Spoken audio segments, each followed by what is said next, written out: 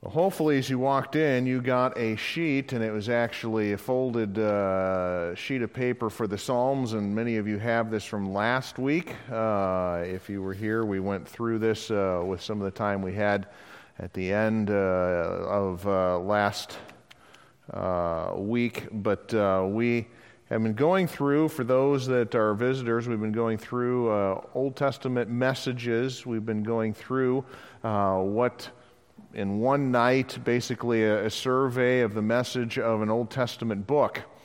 And you get to this book that's kind of in the center, depending on how you count, it's somewhere in the center of the Old Testament.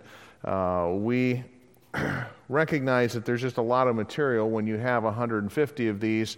Somebody asked me, are we going to cover this in one night? And I said, I'll try, and then I was like, no, we will not be able to cover all of this material in one night, but we will finish this evening. But in looking at this psalm, it's kind of unique because we already know when we get to it that we're looking at a multitude of authors as we go through the book. And this is just a matter of review for those of us that were here, but you have Psalms with the majority writer being David, and so this oftentimes they refer to Psalms as the Psalms of David, but really he's only the author of about half of them. As you look at other ones that are named as the authors, many of these are choir directors, you'd say songwriters in our day, but these are men who were in charge of the worship of God in the temple in one way or the other. And you've got one by Solomon, actually two by Solomon, and then one by Moses, which then lets us know that these Psalms aren't just specifically the area of the time of David and Solomon, that this was written some 500 years before even David and Solomon, about 1440 in that time frame. And there's a psalm in 137 which is written while the Israelites are in the Babylonian captivity, so we can figure out by the authors and some of the events that you have a songbook of poetry and praise written over 1,000 years of time. And so it was collected after the nation of Israel came back from the captivity into what we know as the 150 psalms that we have today. There are some titles, and we went through this, but there's the Song of Degrees, or the idea of going up, and people would have to go up to go to Jerusalem. And so this is the Pilgrim Psalms. We went over this last year during COVID while we were online, and some of those times went through the Song of Degrees, but they would sing these probably on pilgrimages to feasts. You have ones that are titled the Sons of Korah. That's just the title that's for it. There are some of the Psalms that are titled after events in David's life. And as we said last week, probably the best way to read those Psalms is actually to read the event to start off with. Go and read the event that David is talking about and then read the Psalm. And some of those, you'd be really kind of amazed that this is the Psalm used to describe that event, because you're kind of going, I would never connect the two, but they are together, and makes you think a little bit as you read those things. You have these ones known as maskils, which is just simply a one of the Hebrew words for to being wise.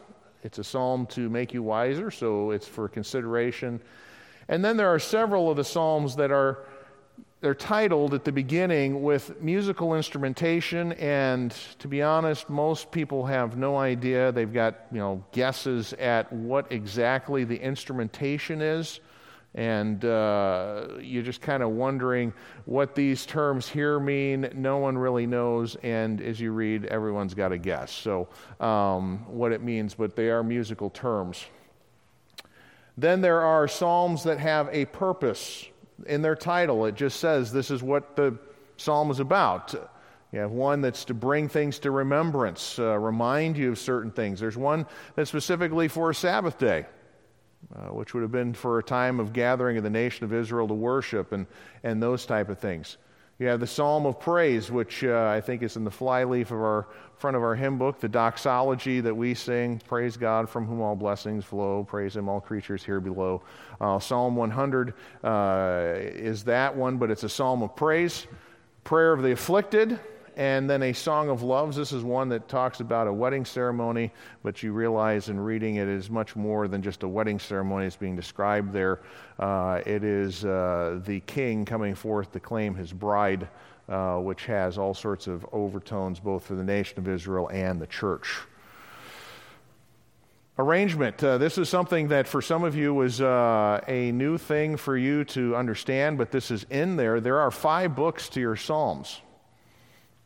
Okay, and they break up in these patterns here. There's 5 of them, and we said, what's the reason behind it? And someone actually came up after, I think it was Marge Bayless, came up to me and she goes, I have book 1, 2, 3, 4, and 5, but then it says book 1, the Genesis Psalms, and then you have this book 2, and she said the Exodus Psalms, and you go, well, I've never seen that done that way in a Bible before, but they think that these Psalms are arranged into 5 books to then teach like Moses' Torah did.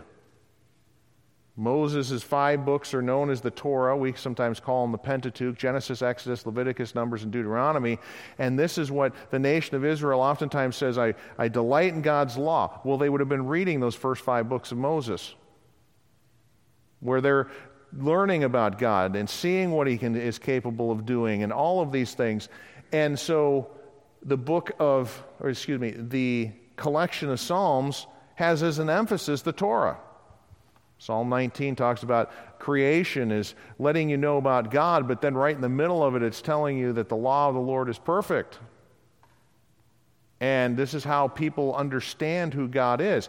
And then you get to Psalm 119, and every verse is about some sort of word of God. It's a testimony, statutes, the law, the word of God. It goes by different titles, but each verse is something about the word of God. And so what most people think is that this is arranged in a set of 5 to mirror Moses' giving of the law, that the Psalms is just a further helping you to understand what God is like, teaching of some of the things that he's done and some of his characteristics and the way that he relates to people. And so this is something that is not a modern creation. This is very ancient as far as its arrangement this way, going all the way back pretty much to the organization. The books have no actual organization exactly. It's not like you follow one psalm into the next psalm and like you would read a New Testament passage or that type of thing. Though there are themes. The first 2 chapters, one talks about the choice of an individual, that you have a choice to be one who loves God, and it's going to change the way that you choose company. It's going to be talk about the way that you delight in life. You're going to delight in the law of the Lord, and in his law you're going to meditate day and night. And you're not going to be like the ungodly, who's like the chaff that is blown away, but you're going to be like a tree which is planted by the rivers of water. And so you have this individual, but then Psalm 2 gives us just an overview of the whole world. What's it like in the whole world? Well, the whole world is not excited about God and his Son and his teachings. In fact, they want to break God's bands asunder, and God in heaven laughs at this and just simply goes, I will set my Holy One in Zion.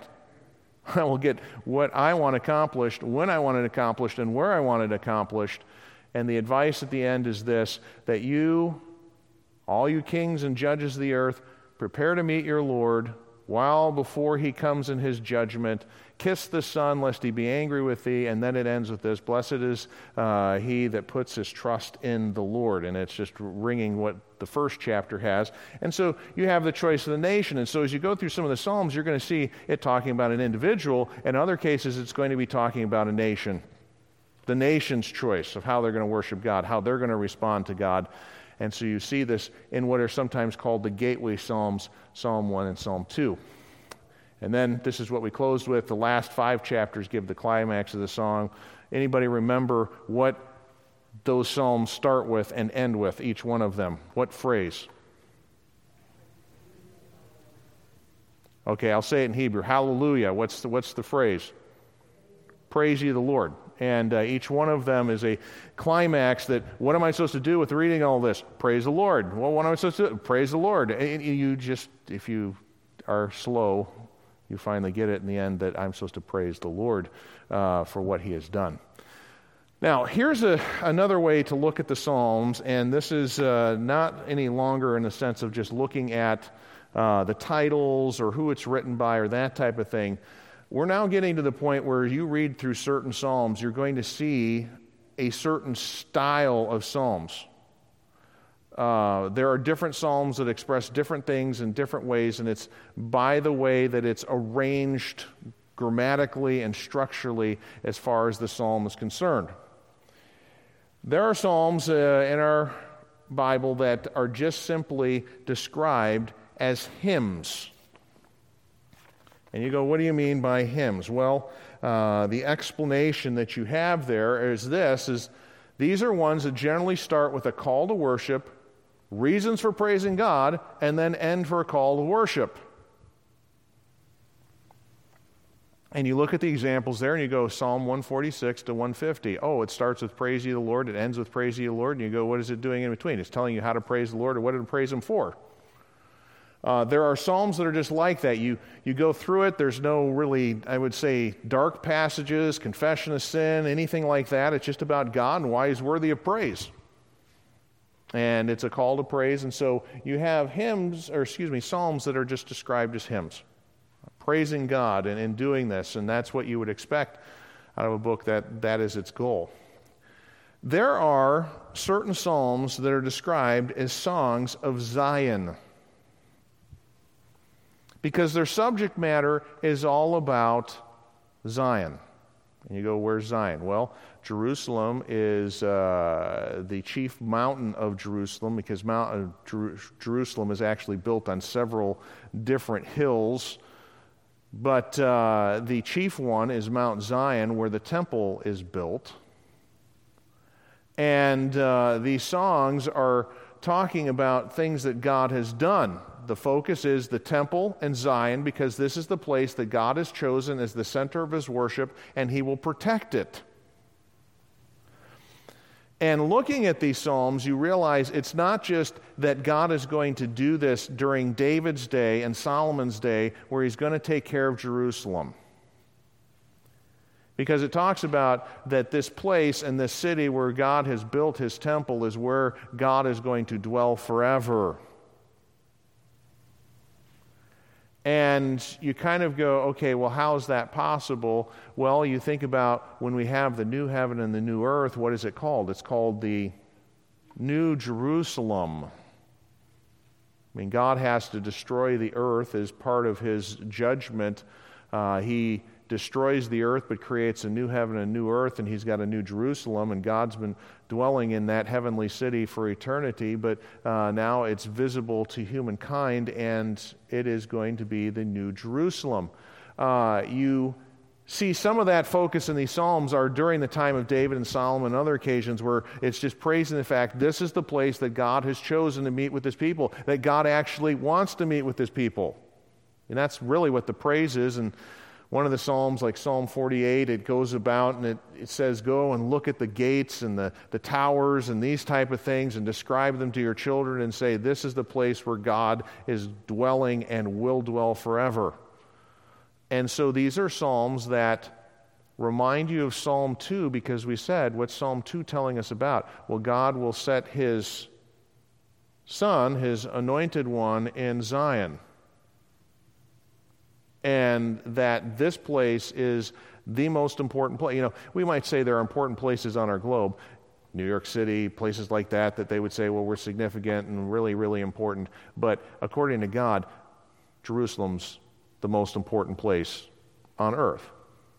And so you see Psalms that are praising God for choosing a location and choosing Zion, and there are songs of praise for God choosing that location. You have Psalms that are known as laments. And let's just talk through this, at least give you what it is. This is the most common type of psalm. It makes up of a third of the Psalms that you read. So 1 out of every 3 is probably going to sound like this, though I will say this. You have more lament Psalms at the beginning of the Psalms than towards the end of the Psalms. You've been going with us on Sunday nights through Psalm 1 through 15. you feel like everyone's this cry and sorrow and all of that, and you're going, are all the Psalms like this, where this person is weeping in agony over sickness or friends that have abandoned them or the circumstances that seem to be out of control? That is the way that seems to be balanced, because by the time you get to the end of the Psalms, it's all about praise. But it's kind of heavy on the beginning of the Psalms, that you have these Psalms that you could call lament.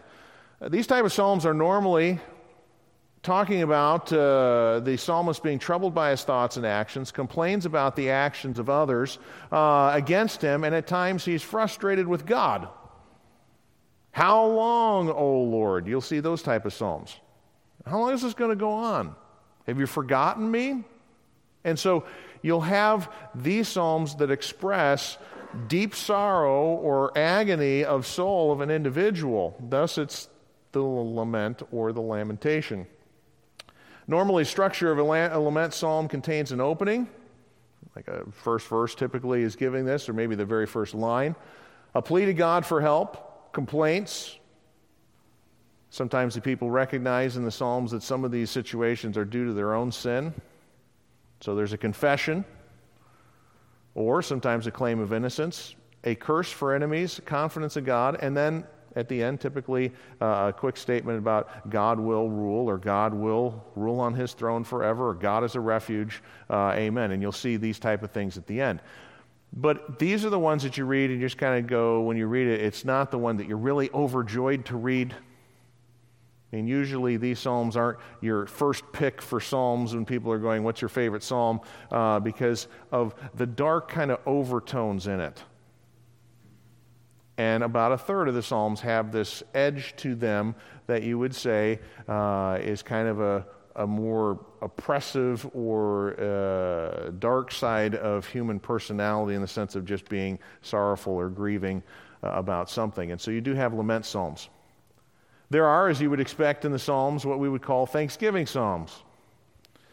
These are different from hymns in that the praise is given for a specific answer to prayer. Okay, so it's an answer to God. The hymns are more talking about what God is, his character, not what he's done. Whereas a thanksgiving psalm is, God did this. Let me praise him for this specific event that he has done in my life. And it oftentimes, when you read these psalms, it's not referring, though it is sometimes with the psalmist, but it's oftentimes referring to events in Israel's history. And so sometimes you'll have these lengthy histories of the nation of Israel where God is delivered again and again, and it will be a thanksgiving psalm. And you go, okay, that's proper, because you think about that word thanksgiving, it's giving thanks. And when do we give thanks? It's when something has been given to us directly. And so you have psalms that are that way as you look through that. 18, 30, 32, 34, and 56 are some specific examples of thanksgiving psalms. There are psalms that are just simply described as confidence psalms. It's not that the person is necessarily praising God and calling everybody else to praise God for who he is.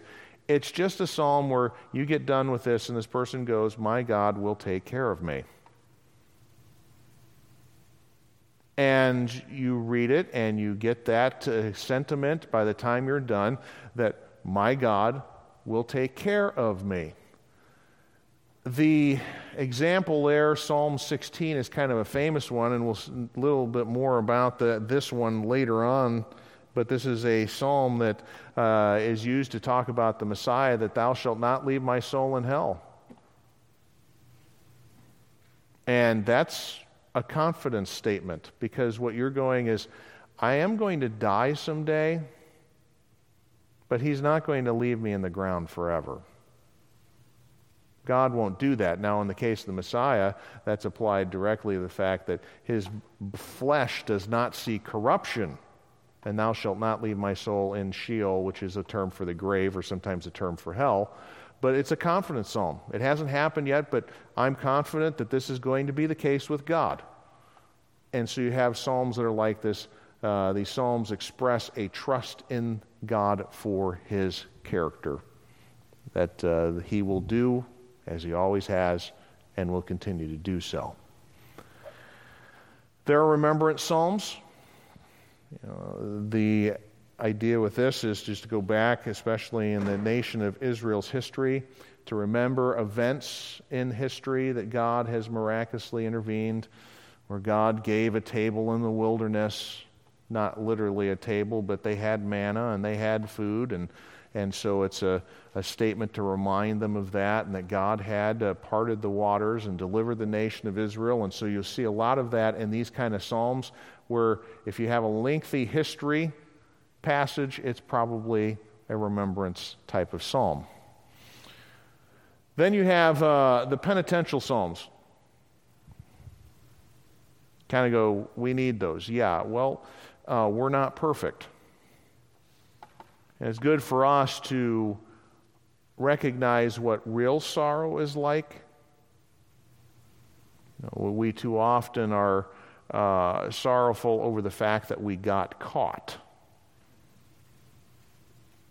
And you start reading these penitential psalms and you realize, oh, this is what true repentance is like.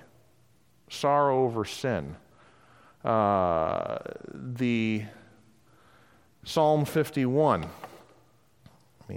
I'll read you the opening statements. They are familiar probably to you, but this is the one that David gives, and it, as in the title, tells us that this is a psalm of David when Nathan the prophet came to him after he had gone into Bathsheba.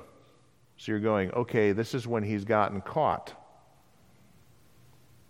And David starts this way: have mercy upon me, O God, according to thy loving kindness, according unto the multitude of thy tender mercies, blot out my transgression. Wash me thoroughly from mine iniquity, cleanse me from my sin, for I have acknowledged my transgression, and my sin is ever before me. And then this verse, and this is true repentance here. Against thee and thee only have I sinned, and done this evil in thy sight, that thou mightest be justified when thou speakest, and be clear when thou judgest.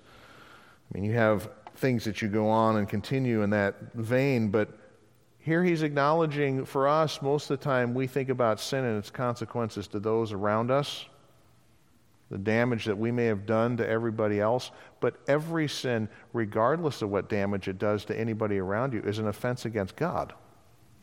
And there's sometimes sins that we go, well, it's not affecting anybody but me. Well, it doesn't matter. Your sin is still a stepping over what God said, don't cross over. That doesn't look like me. That's not what a person in my image should be doing. And so you have these penitential psalms. Psalm 38 is another one that has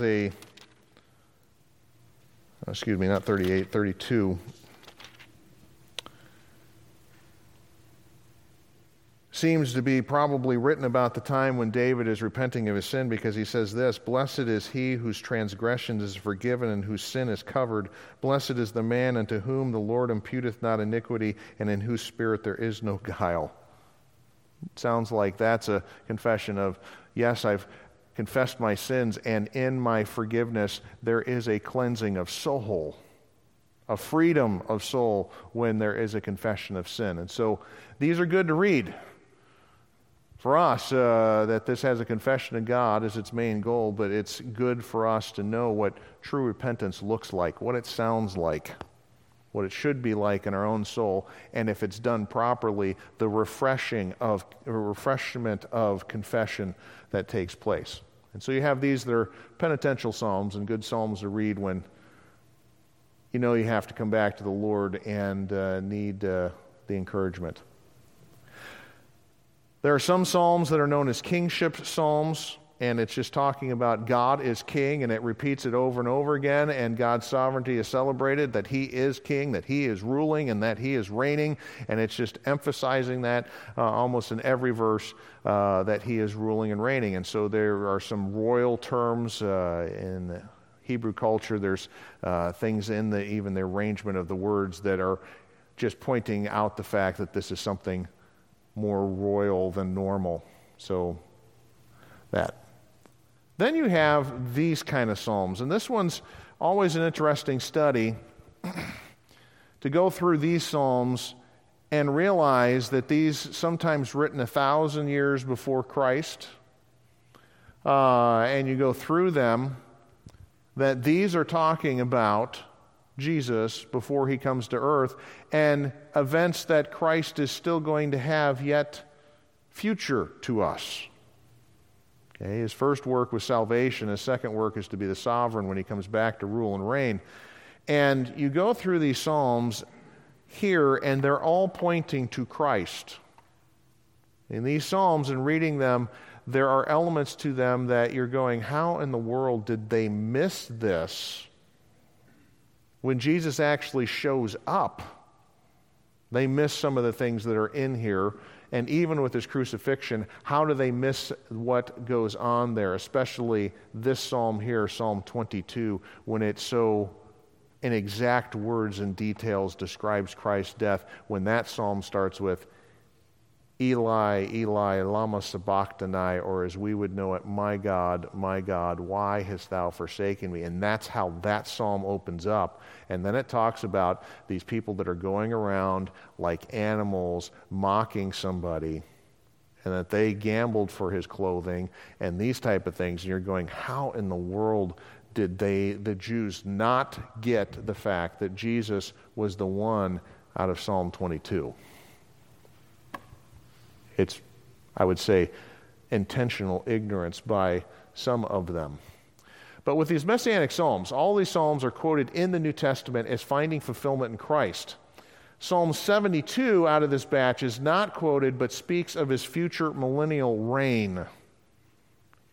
Okay, so all these rest of these are ones directly quoted, but it's pretty clear in Psalm 72. It's talking about the Messiah coming to rule and reign, the Christ coming to rule and reign. So when you go through this, sometimes what's good to do as you read through these Psalms is to then figure out what passages in the New Testament use it. And sometimes it's not where you would even think a passage like this would be quoted. Now, I'm going to put this up here for you to see. There are different, the Psalms. Some of them, Christ is referred to in the third person. Psalm 8,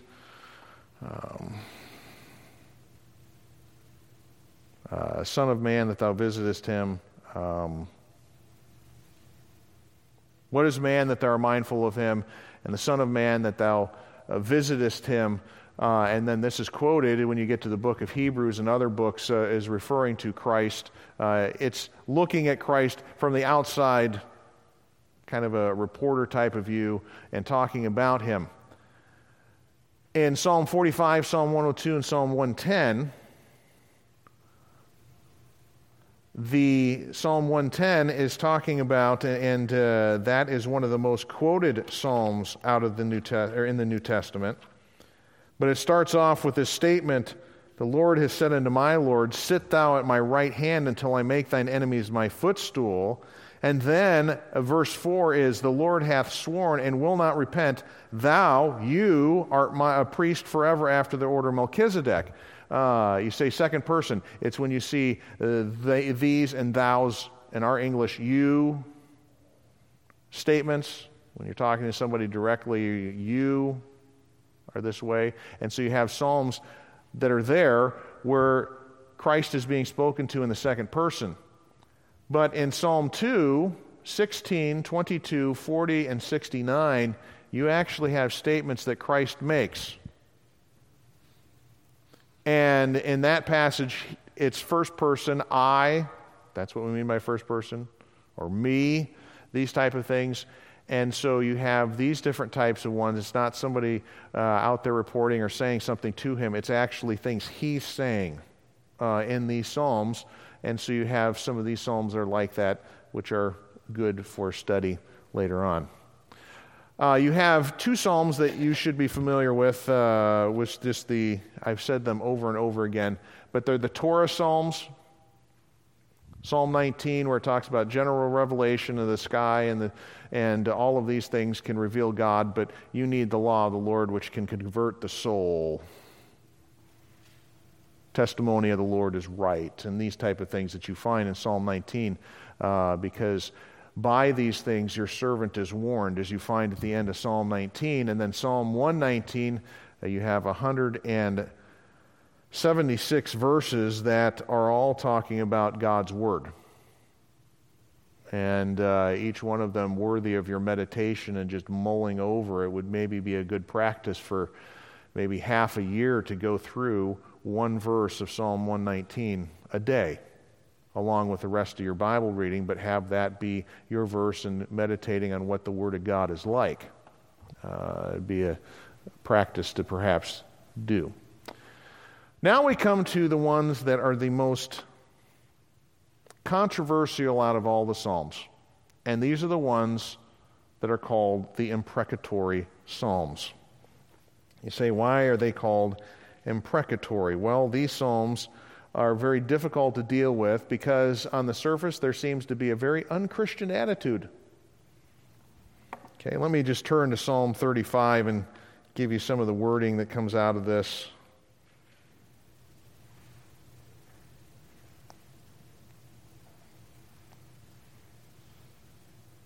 Well, first one just simply starts with this statement: "Plead my cause, O Lord, with them that strive with me. Fight against them that fight against me." But verse 8, he says this: "Let destruction come upon him at unawares. My soul shall be joyful in the Lord. It shall rejoice in his salvation," when you're talking about the destruction of individuals. And you can go on. Yeah. But you can read some of these Psalms. It talks about breaking out of teeth and this type of thing. You're going, well, that's not very Christian. When was the last time you punched somebody in the mouth and it was, considered to be okay? And so people read these Psalms, and in the Psalms, the psalmist is saying, Lord, hurt this person. Or group of people. And you're going, aren't you supposed to, someone comes up and smites you, just kind of turn the other way and let them hit you again? That type of attitude, is that not what Christ taught? So is the psalmist somehow wrong here, that we have a couple of psalms that are just completely off base? They really weren't written by the Holy Spirit, and, they're just kind of, they're out there, and, when you're feeling mad, you just go to those and go, it's okay for me to think this way and do these things. How do I deal with these ones that have statements that are harsh, kind of mean at times, seemingly from a Christian perspective? What you need to consider is, first consideration is the historical context. Some of this cry is a response to some harsh and violent assault on God's people. Psalm 137 is one of these psalms, and this is the one that's the latest one written. Because it's talking about the Babylonian captivity, and the person is hanging their harps on the tree because they can't find a song to sing because they've heard of the destruction of Zion, Jerusalem. And you go, well, they say some unkind things there. Have you ever read through Lamentations and read what happened to the people in Jerusalem? There wasn't any kindness going on there. There weren't deeds of niceness being done by the Babylonians. There was very little there that you could commend as good when they went through and sacked that city, that they took people away as slaves, that they pillaged everything that they got, that they raped the women, they were killing children and ripping unborn babies out of their mothers. Okay, so you kind of go, so this isn't, someone came up and said something unkind to me and I feel bad, so I hope they get it. No, this is some real life destruction and death was brought by a group of people against somebody else. Okay, so that's sometimes the historical context. Second consideration is the larger theological context of the psalm. It is for God's people and his cause that the psalmist is moved. Okay, very little do you find that the psalmist is saying, Lord, do something really hurtful because I got hurt. No, he's usually talking about God's people were hurt. And as you read through it, you begin to read these Psalms and you're like, okay, this is a whole group of people that were hurt by some situation, and specifically the nation of Israel is oftentimes the one that is hurt. And so he's saying, okay, these are your people, God, do something to protect them. If you're their God, protect them. Third consideration is that these imprecatory prayers are cries of justice for those that can do nothing, and it is in line with the God's character of justice. Just think about this. Is there going to be any unkind and cruel act that will not go unpunished? And if the answer to that is this, no, then you've missed the fact that God is a God of justice. Because every deed of evil and every cruelty will be judged. And you say, well, what about me not having judgment? Well, that's because Christ took your judgment. He took your eternal punishment for your sin. So it's not that you're getting away with your sin. It's just that someone took your punishment. God's justice was poured out. But there are others who have not taken Christ's gift, and you say, so are their deeds going to go unpunished? And the answer is, every deed that they've done, they will pay for. It's part of God's justice. It's who He is. And so when this person is sometimes crying for justice, they're not crying outside the boundary lines of what God is saying. If someone does something wrong, does something cruel, does something evil, God will judge. And so with this imprecatory prayer, this individual is saying, Lord, carry out the justice that's deserved. The eye for the eye, the tooth for the tooth. What this person has divvied out to somebody else, may it return on their own head. And so you have that as a part of it. Fourth consideration is the opportunity to recognize the depth of human suffering. It gives the reader an understanding of the reality of great pain. I am a person who loves history, but there are certain portions of history I read, and I don't enjoy reading it. I don't know if any of you have ever had the opportunity, and I don't know if you call it an opportunity, but it's a good learning experience, to go to the U.S. Holocaust Museum in Washington, D.C. I have taken teenagers there, and we tell them, listen, you're going to go in here, and this is going to just kind of show you what humanity is like at its worst. And if you can't handle it, just go to the end and we'll meet you when we get out at the end. Now, these are kids who are tuned to what goes on oftentimes on television or whatever, and with the news cycle we have and video games, cruelty is not something that's unusually predicted, but every time we've gone there, we've had individuals that just go, I can't handle anymore. I can't believe that this kind of cruelty goes on and this type of thing happens. And it's put it this way, it's sobering. That's what these Psalms do. You begin to realize that people are responding to real life cruelty that has taken place, and they've experienced it. We live in a protected environment. And so sometimes it's good for us just to recognize, as you read through some of these imprecatory prayer, there are people who are suffering right now. They've been jailed in unknown, places for 30, 40 years because of their faith and testimony in Christ, and no one knows about them, and they suffer cruelly at the hands of evil individuals day in and day out. And we live every day in freedom. So it serves as a stopping point for us just to realize the depth of human suffering that is out there. But also this, consider that many of these are prophetic in fulfillment of the ministry of Christ. These Psalms are sometimes filled with references to Christ, and you go, well, who suffered the worst of humanity? Christ himself. Christ himself was willing to bear up under the justice that others were willing or were deserving of, and he did this himself.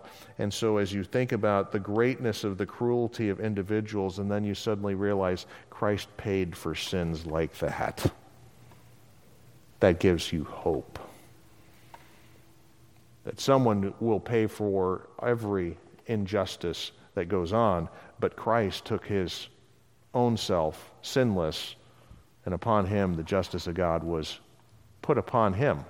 He suffered worse than anyone else. Open shame. He came into the world received him not. He came into his own did not receive him. He was rejected of men. And so you think about these Psalms and you go, well, it's not, I don't like, the tone of that. Well, there is a rightness in calling for justice. That God takes care of individuals who are doing evil and are unhindered. It's right to pray for that. So when you get to individuals like an Adolf Hitler, a Mao Zedong, a Joseph Stalin, a Saddam Hussein, is it right to ask the Lord to bring judgment upon individuals like that? And the answer is, yeah. But is it also right to go, God, if it's your will, extend your mercy to an individual like that, because Christ can handle their punishment and extend grace to them. So there is that element that, yes, you pray for judgment, but you also go, Lord, you can save anyone. You can rescue anyone. Your Son died for all mankind and suffered at their hands. Last psalm, and we're done. The category, it's the acrostic psalm. And you go, what do you mean is it acrostic? It's harder to see in English language, but these are psalms that each verse starts with a letter of the Hebrew alphabet. They're usually 22 verses in length. You go, why is that? Because there's only 22 letters in the Hebrew alphabet. And so sometimes when you see psalms that have 11 verses or 22 verses, which when you get to Lamentations, you'll find that there are 22 verses, or you get a very special arrangement of acrostic. There are 66 verses. Kind of go, how's that work? 3 verses with the same letter. Or you go to Psalm 119, and that's the really unusual case because you can see each letter of the Hebrew alphabet before each 8 verses. And when you see the Aleph, when you start off verses 1 through 8, that's the first letter of the alphabet, kind of like our A. Each one of those verses in Hebrew starts with Aleph. And it's arranged that way. And you go, why is that the case? Because it gives an acrostic for you to remember. And a lot of these acrostic psalms were probably designed for memorization so that you could remember with the letters there where you go, oh, this is the verse that starts with B. We had a game like this when we came back on senior trips, and it was the alphabet game, and it was, what did you see on your senior trip? And so, the first person in the vehicle go, I went on my senior trip, and I saw Abraham Lincoln, and then the second person goes, well, I went on my senior trip, and I saw Abraham Lincoln and what starts with B? A bearded man, because there's certain occasions, and that, and then, the third person might go, okay, I went on my senior trip and I saw Abraham Lincoln and a bearded man and the Constitution, and so by the time you get to the Z, you're kind of remembering things that you did on that trip. So it is for these acrostic psalms. They're like that, where you have A and B and C and D, and what was that psalm? And you can remember it. And so it's designed for memorization. If you're Hebrew, it's a little bit more difficult in English to memorize these. So those are, we spend that time, but there's a lot of material in the Psalms. You will never get to the depths of reading through the Psalms. There are different ways to study it, different ways to think through it, different ways to read through it, different ways to do that. And this is kind of just an overview giving you some of that different things that you can go and look at your Psalms a little bit differently and study it a little bit differently and get some more wisdom and have more to praise God for by the time you're done. Okay. Oh, there we go. I'm sorry. There were people waiting for that. What was that last line? Yeah. Okay, well, let's go ahead and pray. Lord, we thank you for your word, the depths of the Psalms that you've given to us, the richness of who you are and what you've done, but yet also a reflection of our own character and humanity as we read this. And so, Lord, as we go through the Psalms time and time again, hopefully year by year, we're once again delving back into the songbook of the nation of Israel as you work with your people. May we be encouraged that you're a God that always does what you promise. You're a God who never fails, you never slumber or sleep, and we're thankful for that, and that you are a God that will hold to your promises. May we be confident in who you are, praise you for what your character is like, thank you for the things that you've done, and be really people that reflect what you're like, and do that in worship that we can find in the Psalms. So we love you, Lord. Thank you for your goodness. We praise you in Christ's name. Amen.